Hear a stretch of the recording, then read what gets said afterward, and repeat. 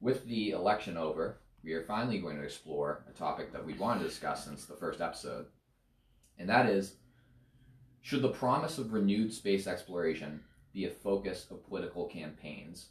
Is it an issue that you can incorporate into a platform in a successful presidential campaign specifically? Back in 1960, John Fitzgerald Kennedy promised to make space exploration a main point of his presidency. LBJ and Nixon both carried this goal through the rest of the 1960s, leading mankind to the moon. As the United States enters a period of renewed excitement for manned spaceflight, will and should presidential campaigns promote their views on space exploration, and do the American people want to hear this position? Hello, everyone. Welcome back to Astronomics. This is Hugh here. I'm joined by Eric. How's everybody going? Today we are talking about, as we heard in the intro, just a comfortable topic of politics following the presidential election, for its sheer topicality and to perk up our listeners' ears, whatever.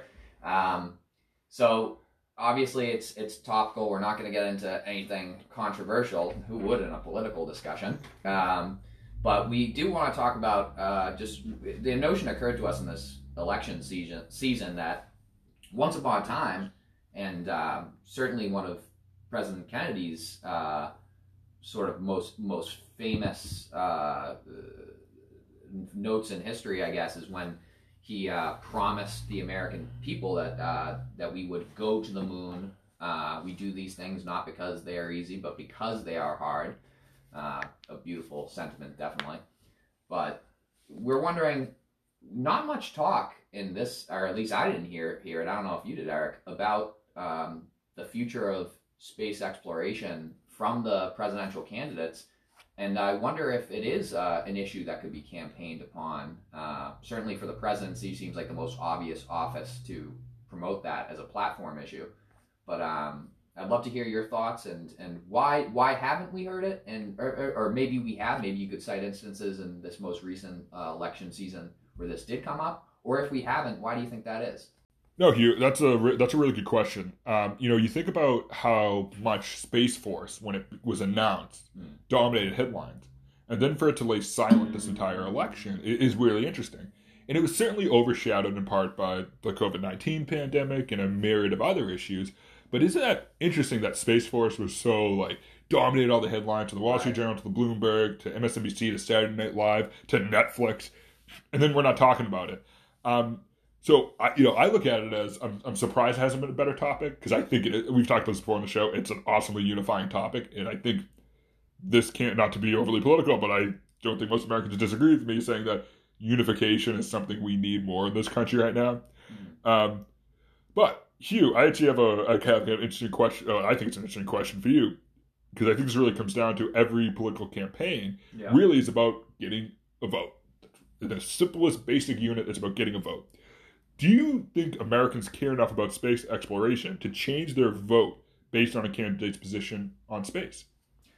It's a really tough thing to measure, because I think it's really tough to measure in such a polarized political landscape in the United States. As we talk about, obviously, there seems to be a core discord and disunity amongst the people of the United States. Actually, that sounded very official of me. I'm in no position to be making such a remark. But anyway, Astronomics is an official podcast. Right. If Thomas Jefferson were alive, he would be third chair or something. The swivel chair. Yeah. Let me start here. Do I think it's enough for people to change their position? The voices you hear are really ideologues, frankly, on either side of the spectrum. So it's hard to imagine that sort of a peripheral, what to even describe as a peripheral issue, but an issue that doesn't really add weight to one platform or the other particularly. It's hard to imagine that hardline ideological voters will change their position in order to pursue an objective in this third issue, which is space exploration. Yeah. But honestly, there is this silence of American moderates, it seems, where for me, I'm gonna say that I'm relatively politically moderate, as everyone who ever has gone on record virtually has ever said. That issue would totally excite me completely a lot, and any administration that funds NASA, and it's something I'm interested in. As someone who I admire greatly, I thought, talked about NASA and the government's involvement in space exploration and research, and I put it in what I felt was a way that resonated with me. And he said that it's basically that NASA and the government's investment in space exploration is putting the resources in the hands of the smartest people in the world to do work that benefits humanity. And I think that was a very apt description. And that's a position I think I would certainly root for, and it would give me, it would weigh on my decision to vote. I don't know about the American people in general that are, especially this last election season we're coming off of. It's just really hard to get a sense that would move them. But I will say, if you were to compare it to like an issue like, and talking about unifying issues, everyone seems to get pretty jazzed up when presidents make candidates make promises about infrastructure. So you gotta think that there's a similarity there where you're promising it's a unifying issue. I think that people could get jazzed up about. I think could have some weight for moderates, but you wouldn't. That might be why we haven't heard. Maybe the reason we didn't hear about it in the recent presidential election is because all we heard were kind of extreme positions. Most of the news media, to me, appealed to extreme positions more than moderate positions. But maybe it's a secret wish in the hearts of the American public. Jeannie, Mac, why do I have to sound like this? Go on. Sorry. No. So you brought up a good point, which is like the ideologues. So in economics, we have this one a Nobel Prize, something called median voter theory. It's that elections are decided by, statistically, the 4% in the middle. I agree with you. I don't think you're going to get somebody from the far left to vote on the other side of the aisle based on space positions of a candidate on the other side of the aisle. I don't think you can get people on the far right to flip to the other side of the aisle based on space travel. Not to sound offensive, but those votes simply don't matter because they will not change position.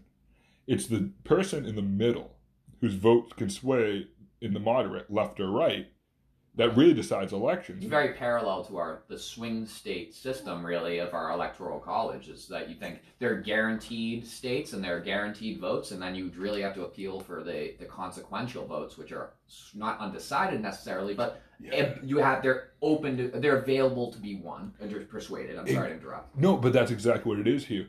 Why is Ohio so important? It doesn't have that many electoral college votes. But the reason Ohio is important is it's an indicator for the rest of the country. It's not guaranteed. And it's not guaranteed. Ohio, from an economic standpoint and political standpoint, is very similar to the rest of the United States, where in the South it tends to lean Republican, in the North it tends to lean Democrat, in the middle it tends to be, moderate.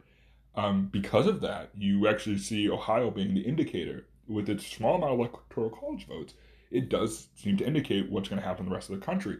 It's a median state. It's a predictor state. As an economist, we look at these indicators to see if you're going to go left or right. Where's everybody hitting?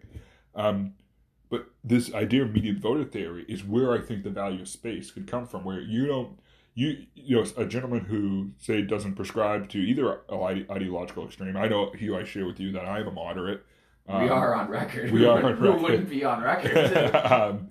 There's many things I like about both parties, many things I dislike about both parties. And many things Certainly. I think that's the only sane position, in my opinion. Yeah, I save my absolutism for Sunday morning. So when we look at space, is that going to be enough to sway, even if it's fractions of a point, which we can see can change elections? Is it enough to sway somebody one way or the other? I personally think maybe space travel itself isn't, and space exploration itself isn't, but the underlying idea of unification behind this is. I mean, you look at how much the 60s were a politically tumultuous time for America, that, we did rally behind Apollo. Like, we've talked about Apollo 13 here multiple times. Like, that was awesome. Like, that was just, like, unifying. Like, we may disagree, but we know the guys at NASA our smartest, our brightest that we're giving all this money to, they're getting us there. Like, they figured it out. They got those. We spent an enormous amount of money. We spent an enormous amount of resources, but our best and brightest were able to get our guys home. Right. And that's unifying. I think we can all get behind the, like, yeah, America aspect of it. But Hugh, you brought up something interesting. The idea that expanding NASA is kind of giving resources to the best and brightest. In the early 1900s, there was actually a movement to elect like scientists, businessmen, and engineers to high office, and to see if they'd run the country better.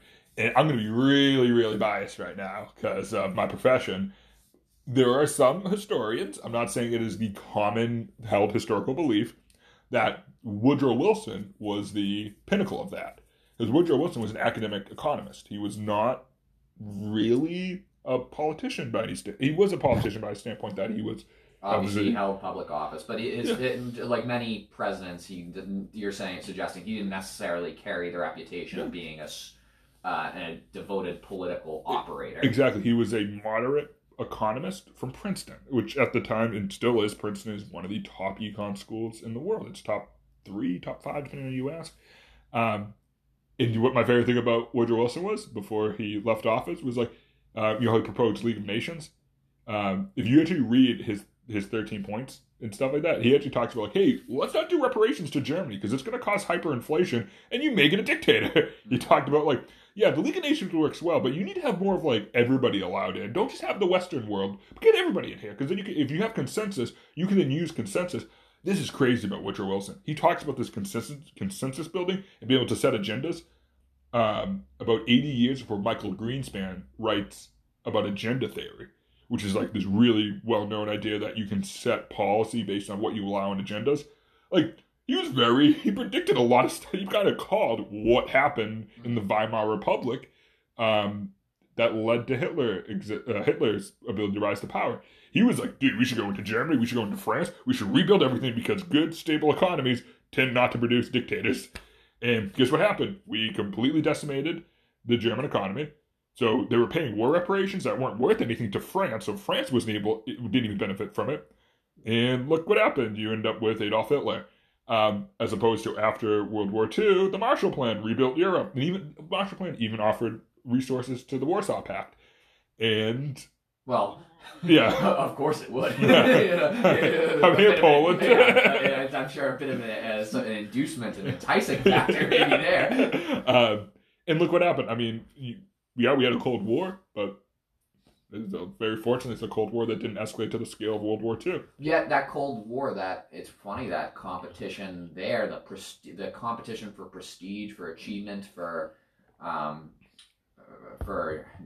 dominance in the eyes of the world, maybe, and this is obviously an outsider's, a commoner's perspective on it, but it's like that maybe that, thank God it didn't escalate into direct military conflict between the two superpowers and for a prolonged period of time, but like it maybe that competition did seem to drive, like, obviously, the first satellite being put in orbit and the first man on the moon. It was driven by competition. They rode ballistic missiles into space. Right. So, one of the arguments, and we actually talked about this in one of our satellite episodes, was about investment. Well, how does investment work? And I often hate when people talk about, oh, why invest in NASA? That money's not spent on Earth. Like, no, everything that NASA spends on, it helps the Earth. We're not vending machines in space. Like, all right, it induces more advanced manufacturing. So we talk about like investment infrastructure you mentioned earlier, Hugh. NASA is very good at that, and I think some people have this misconception that NASA is like spending money in space. No, we're spending all the money on Earth, and then we're sending it into space. Right. I mean, how many people are going to disagree with GPS and disagree with the internet and all the great stuff that NASA's distributed? Those blankets that are like super lightweight, saving lives. Saving lives. You got to always justify NASA with GPS and those blankets, and those sweet pens. Those are stylish. Yeah, I always hate that rumor that NASA's like, oh, the people crap on NASA because they're like, well, the Russians use pencil. They never use pencil. If you have graphene and graphite particles floating around, that's a conductor. It's a very high resistant conductor. You would have fried the entire system. They never used pencils. See, I never heard that, but it's just then I don't want to go back too far into our risk discussion, but think about all the things you have to consider in that situation. Isn't it wild? That's just one example. Yeah, you can't sleep through that job like you said last episode. Right. Oh yeah, exactly. You know what I mean? I want to definitely trust the person who has who has control of the airlock or whatever, So, so this kind of brings us to another question, and I really want to, you're definitely, I'd say, a little more of the national political junket than me. Oh, that's that raising expectations. No, I am raising expectations. To a vaunted position on high, and I'm scared of heights. Do you think candidates will be mocked for wanting to increase spending towards NASA? Like, is it going to be like, fix problems here first? Do you think that's going to be the mentality if a candidate came out and was like, I'm going to quadruple NASA's budget, which would not even be would barely move the needle on the federal budget? Yeah, that's a really interesting question. It's hard to predict what position will be used as a detractor or as a weapon against other. Sometimes you find I'm not going to speak on which issues, but I definitely find there are issues that are largely immaterial, but that the parties do a great political job of making them sound very consequential and like a great criticism against their opposition. Although I won't. Whereas I won't say that people will change their vote necessarily, or the hardliners necessarily won't change their vote based on NASA's budget. I think it would be.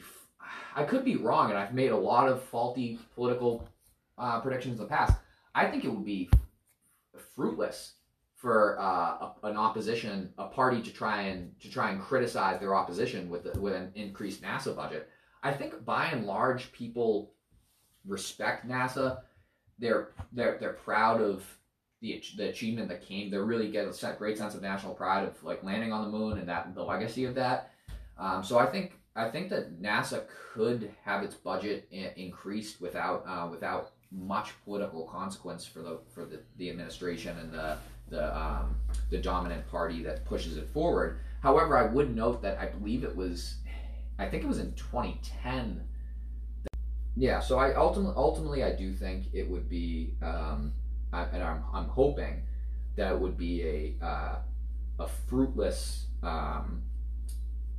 ploy or tactic to try and use against a candidate promoting the increased budget of NASA or promoting something dramatic like the ongoing the ongoing aspiration of NASA to land a man on Mars. Yeah. I don't think, especially because we've seen the success of the moon and Americans are so proud of that. But I think that's for now. I hope outside of the realm of controversy, and it's also a government institution that hasn't really been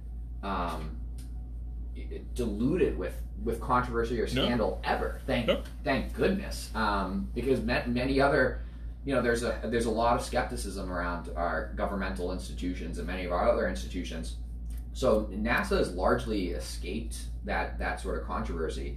So I think the American people trust a taxpayer investment in NASA. Yeah, I mean, it's all a lot of times when it comes to NASA is just a very trusted agency. So like NASA and the military, both always ranked very, very high in public trust. I mean, in the plus 90%, which is a cool facet about America. I mean, this is off topic to the show, is that like we have a lot of faith in our military. Like we have a lot of faith in our military, which is something that large countries, historically large empires, large whatever you want to call, using in comparisons for antiquity, don't have, which is the fact that your military is not to quote the Navy's we'll give the Navy a free sponsorship, but a global force for good.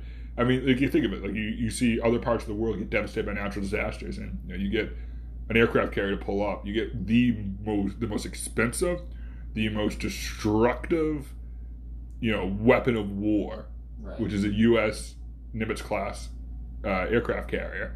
And what is it doing? Providing aid, desalinating water, preventing cholera outbreaks, dysentery outbreaks after natural disasters.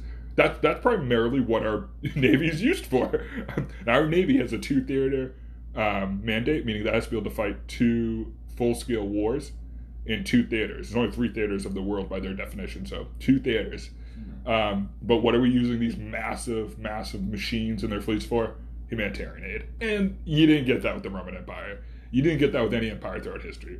The British Empire, you didn't get that. You did not get, like, hey, small country that is meaningless to America. And I'm not disenfranchising, I'm not trying to talk down, but a small country that can't hurt America, can't help America, but what shows up? Hey, but we're going to help you. And I really think that's an awesome part about how, the U.S. military and NASA is very closely related to the U.S. military and how NASA operates. It's really not about, projecting power. It's not just about projecting power. It's also, there is a good use for it. Yeah, I definitely, obviously Goodwill does project power in a productive way. So that's a good thing, definitely. And that's what NASA does too. NASA, it shows the world, it's an achievement that shows the world the good things that our country can achieve. So I think it inspires people here and abroad. A while ago, I meant to bring this up. You were talking about how Ohio was so crucial to our political system for presidential elections because it's not guaranteed for either party. Coincidentally, am I correct in understanding that a disproportionate number of astronauts are from Ohio? Yeah. So obviously it keeps something out. And for the naysayers that are opposed to governmental funding of NASA, I wonder if they share this in opposition of any federal grants that might be put forth to Antarctic research to make sure that we loop that in there. I would vote against a candidate if they try and take Antarctica away from me.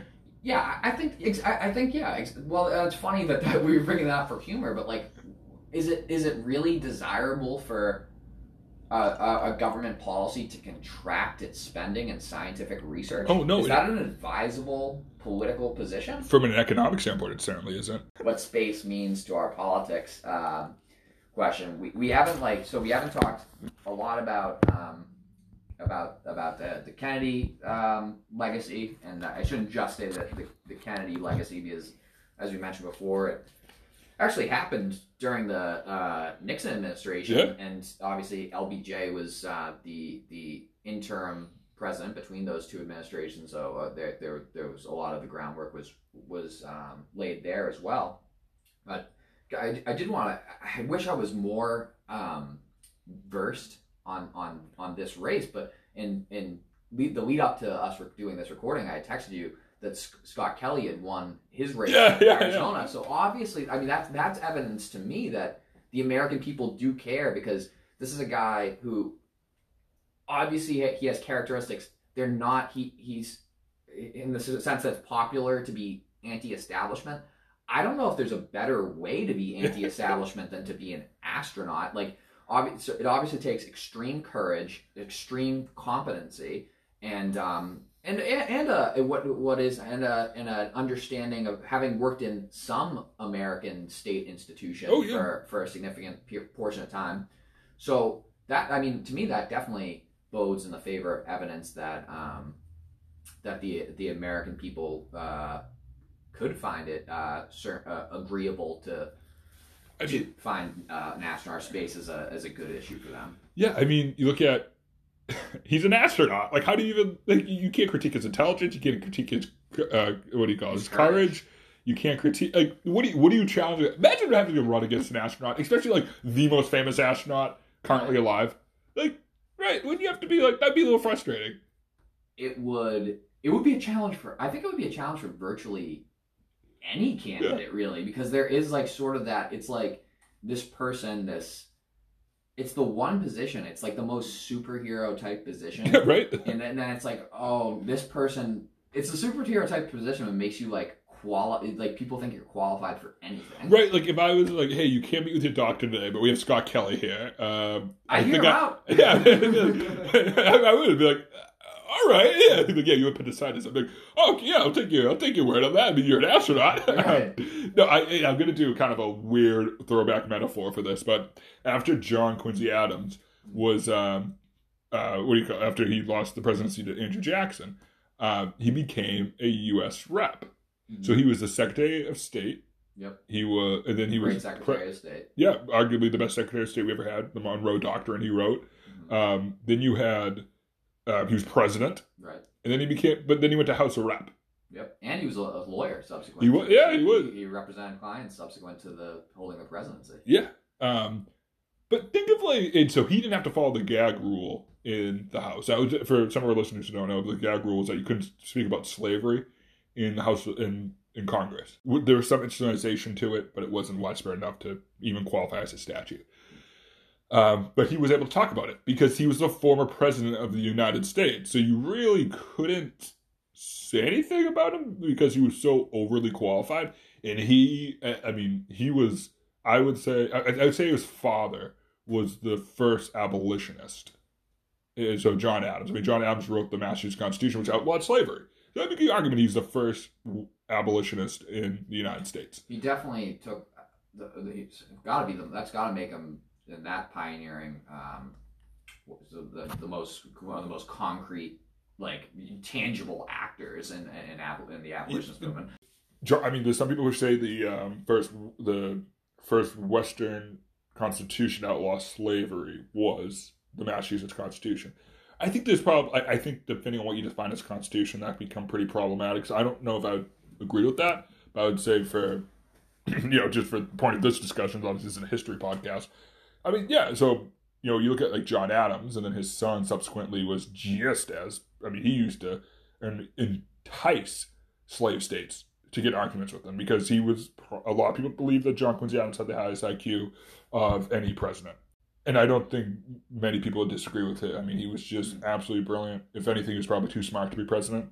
But yeah, it's similar to where, like, wow, you're so overqualified for this. I think a lot of people would be like, if you're an astronaut, you're overqualified for anything. And I think that speaks a lot about the unification and the common acceptance that if you're an astronaut, almost to critique somebody who's an astronaut on political grounds is almost... It's almost sacrilege. It's that how can you assault somebody on their competency when they are the absolute top of what needs to be to go to space? Right. Yeah. And it's unquestionable because that's one of the things when we talk about the success of people like Johnson, like you had mentioned earlier. It's because the unique conditions of space, the extremes that you're exposed to. All that matters is merit in that circumstance, right? Because it's just totally not, it can't be status based at the end of the day. Now, am I to suggest that no one who's ever been involved either with NASA or with any of these space and industrial apparatus of private companies and government agencies like NASA working together, am I to suggest that there's no incidence of a status based position or favorable condition for an individual? No, but when push comes to shove and there's a crisis or you're mitigating against an extreme hazard in human life, it's going to be experts that are going to rule the day. Yeah, and absolutely. And I think as much as politics wants to work us around that, Americans respect expertise. We respect experts. Talking about Scott Kelly kinds of brings to, we had kind of a little more serious than we're used to on this show discussion, but I think it's important to frame this. So maybe this is a little less serious. Do you think we're ever going to see a space party? Do you think, like, Scott Kelly runs for president and he's like, do what? Not Republican, not Democrat, space party. I think it's going to take the initial. It's going to take an initial the first step. I think it's going to naturally follow a permanent or perennial population taking up residence in space in some form, whether it be a space station, an interstellar body, the moon, or what have you. It's going to require that. But I think it's an inevitability that you are going to have a totally different perspective and different needs, which the parties which are grounded, headquartered, and located on Earth they just won't be able to have this exact same to completely serve the residents of space, as crazy as that is to sounds. I don't think that the space party is going to be large at first, or a party that's largely platformed around issues of life in outer space is going to be large, because the population is going to be small at first, but it will exist. Like, you have these fringe third parties throughout the country. They exist. They're not massively consequential or popular, but they exist, and I think you're definitely going to see that in outer space in some time. So Hugh, we talked. You mentioned about like the full. You're not going to see real space party formed until we have full-time residency in space. I agree with that, because I think you leave your politics on Earth when you go into space. But if you're in space all the time, politics are going to follow you. Do you think people in space should be allowed, Americans living in space, full-time, say they're living on the moon, say they're living in Mars or low Earth orbit or what have you, should they be allowed to vote?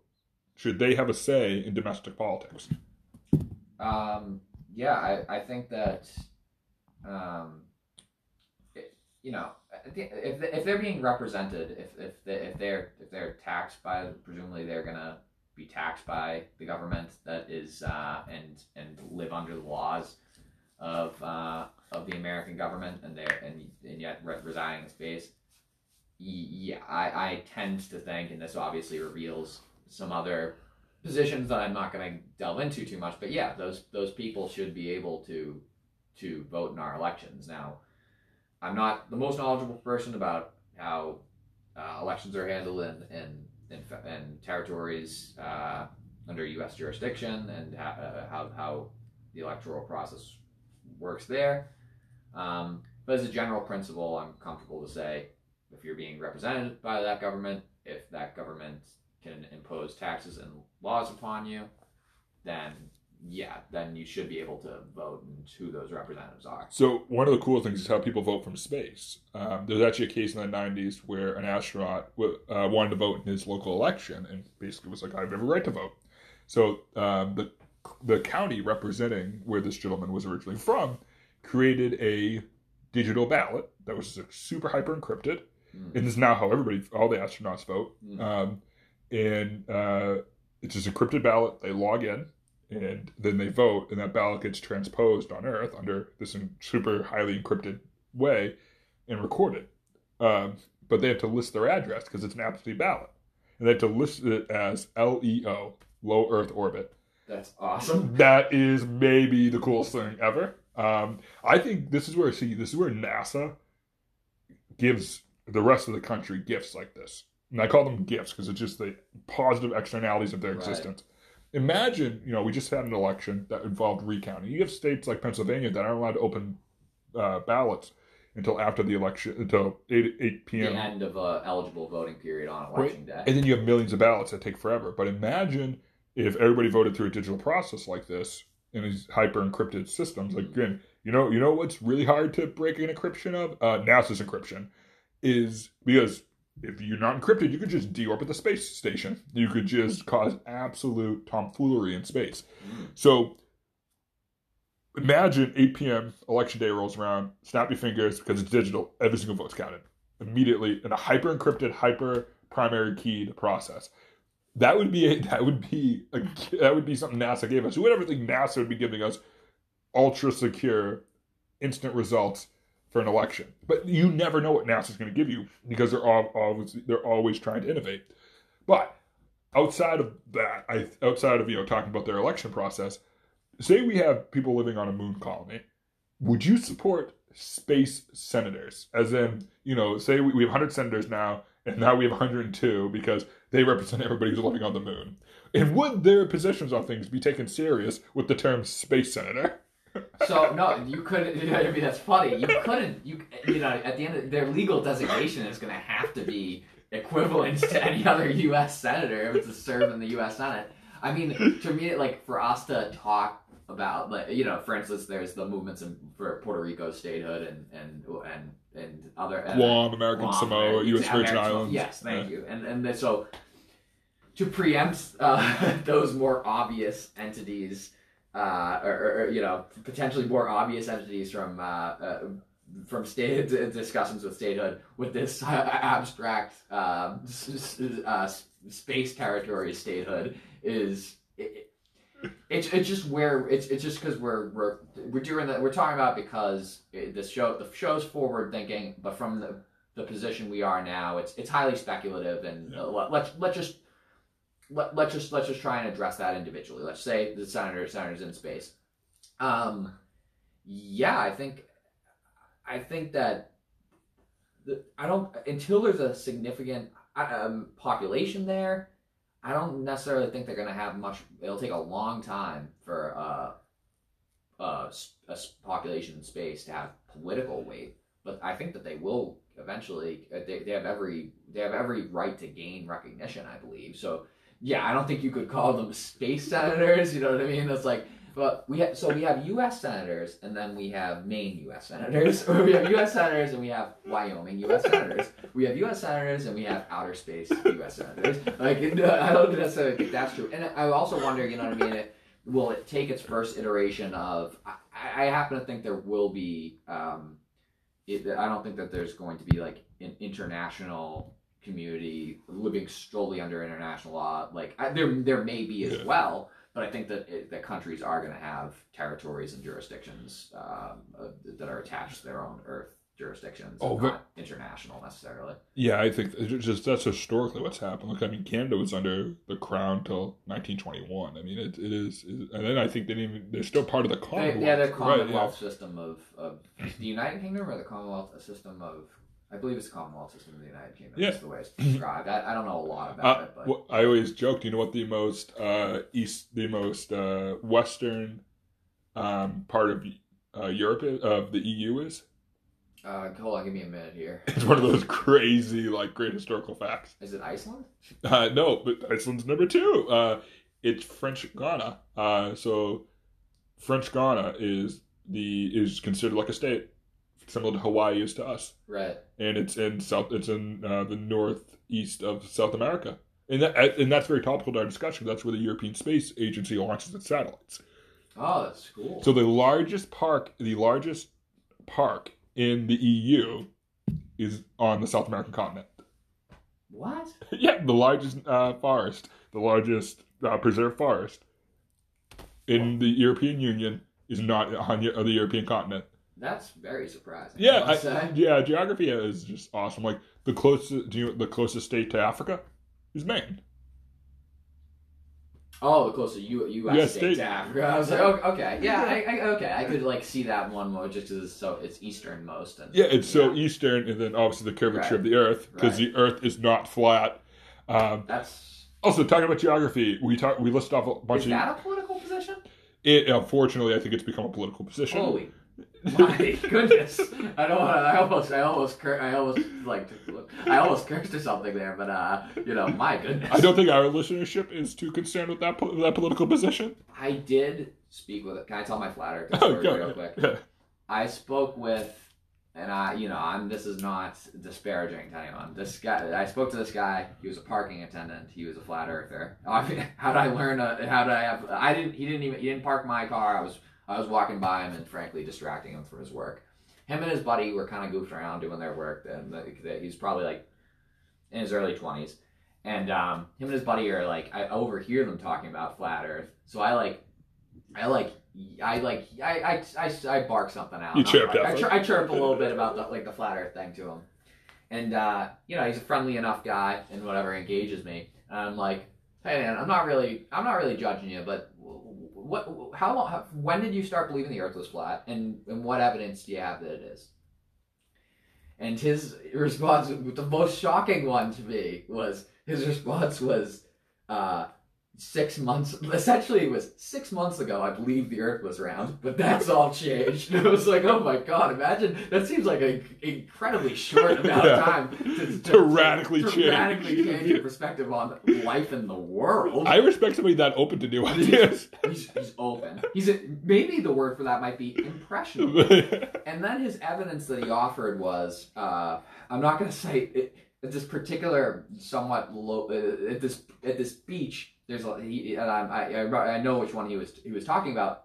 He said that there was a visible lighthouse from the shoreline, and his metric was that if the Earth's, which, as far as I understand it, your vantage point from the shoreline usually is about 4 or 5 miles. But this is the way I'm looking at it, and I'm criticizing, or I'm essentially pointing out that this person who was a flat earther had no substantive, substantive scientific basis to suggest the Earth was flat by mentioning that this lighthouse. He was suggesting that this lighthouse at the vantage point from the shore, this lighthouse, which was should have been non-visible, but was visible to him, and first off, I think when your vantage point from the shore is only 4 or 5 miles, as I understand it, and I could be wrong. A listener might be able to say that, but it ain't 100 miles. And like at that small increment compared to the great curvature, like the great 25,000 miles of curve, like that is dispositive of nothing. You're not applying any rationale. But I didn't go in that direction with them, and I don't harbor ill will to the guy, but this is what I just quickly suggest, and this is obviously I had no evidentiary basis, but he's suggesting that if the Earth were curved, this lighthouse should not have been visible to him at its distance from the shoreline, yet so the Earth must be flat because it is visible.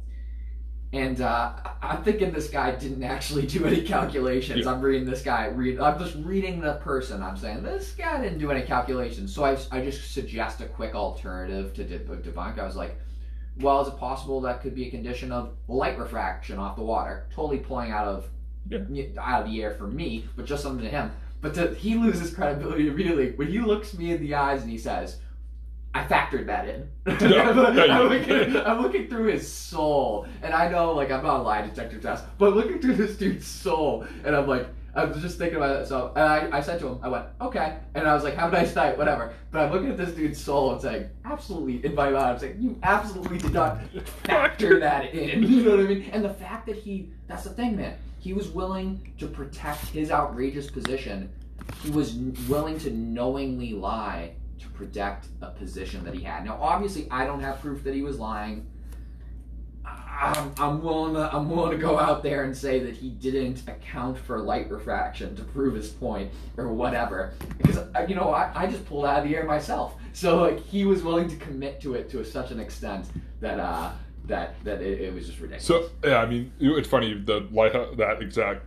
Very similar methodology to how the ancient Egyptians proved that the Earth was round. They measured at noon the reflection of an obelisk in Cairo, and then the gentleman paid somebody to walk, I think it was like 7 miles away to another one, and the difference in shadowing. He predicted the curvature of the Earth within a couple hundred miles. What's actually very funny is there was never a time that we didn't believe the Earth was round. Never a time where that was... It's a popular misconception. Yeah. Columbus, the sailors thought they were going to sail off the edge So of the do you know why they didn't give Columbus? And this isn't like speculation. These are first-account records that nobody wanted to give Columbus money, is because they thought he underestimated the distance. Oh, yeah. Yeah, they thought he would never make that. That totally makes sense. They still thought it was hazardous, but not for the reason. Yeah, but what's funny is that... the Catholic Church did teach the Earth was round, and the most educated people in society at the time were usually priests. They were usually the people who could write, could read, and that was a belief held by the Catholic Church. So the priests never disputed that, and that was something that was just known. I mean, there was never a time where it was ever taught or held that the world was round, the world wasn't round, and the world wasn't spherical. But yeah, even like sometimes you see like when they refer to the Dark Ages, they say, "Whoa, it was the religious didn't believe it was. They believed it was flat."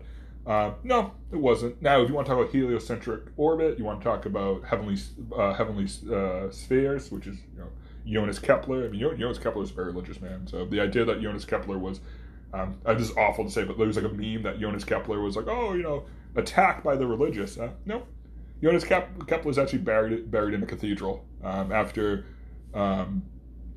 let's say, more Philistine view people wanted to exhume his body and attack. Similar to people who believed in witches wanted to attack him.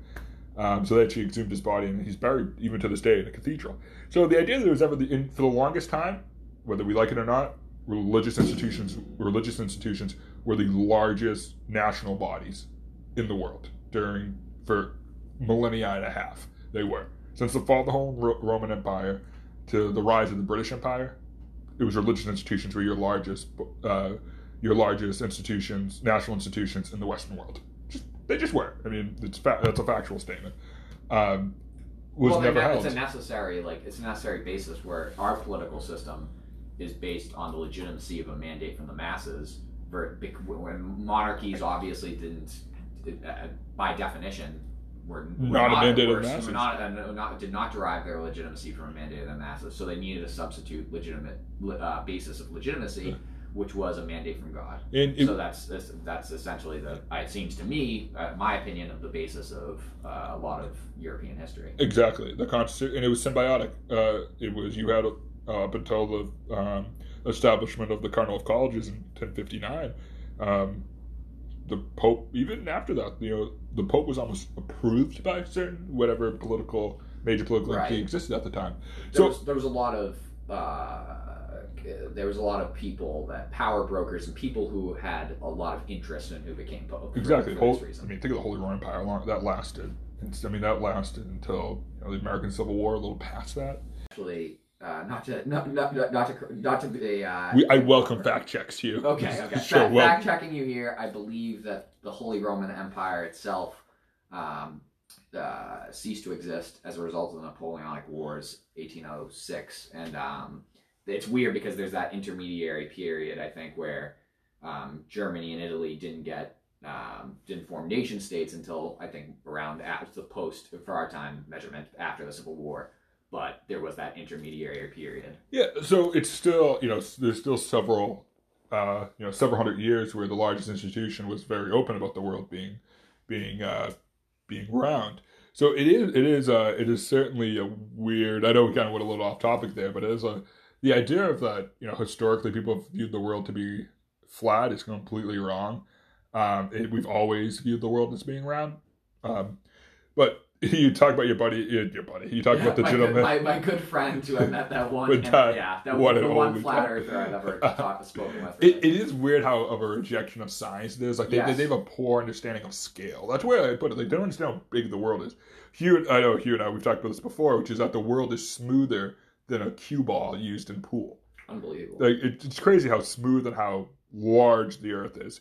But these are many things that affect how space is perceived. Is that you're always going to deal with people who imagine that you're going to have a space senator and there's a portion of the population that doesn't even think space is real, and you have a space senator. How delegitimizing are those people going to be by that? If anything, this is a way to kind of conclude what we've been talking about here is that the fact that this conspiracy theory of flat Earth is actually become it's at least on the edge of being a political position, and the fact that it's become popular. To me, shows that it gives evidence that the government should be reinvesting in NASA and the promotion of scientific research and demonstrate because that's gotten too popular. I'm comfortable with saying that. I'm not sure people can believe whatever they want to believe, but how do I say this? They really shouldn't believe that. Yeah. You're wrong. They shouldn't believe that. You can just be wrong. Yeah, exactly. It's okay to be wrong. I was wrong. Exactly. I was wrong 2 minutes ago. You take the correction now. I'm gonna remember that. I'm sure I've been wrong on this podcast. I will be wrong again. I'm not necessarily like making a total mockery of the people who've been misled so far as to think the Earth is flat. But wow. Yeah. Okay. I just want to make one correction as we're thrown out there. Errors is that I mentioned a lot of U.S. territories, and I left out the U.S. Marshall Islands. And we have one listener who has listened to every single show we've done according to our metrics in the U.S. Marshall Islands. So whoever you are, buddy, email us, send a message in Anchor, whatever you want to do. Reach out to us. We'd love to hear from you.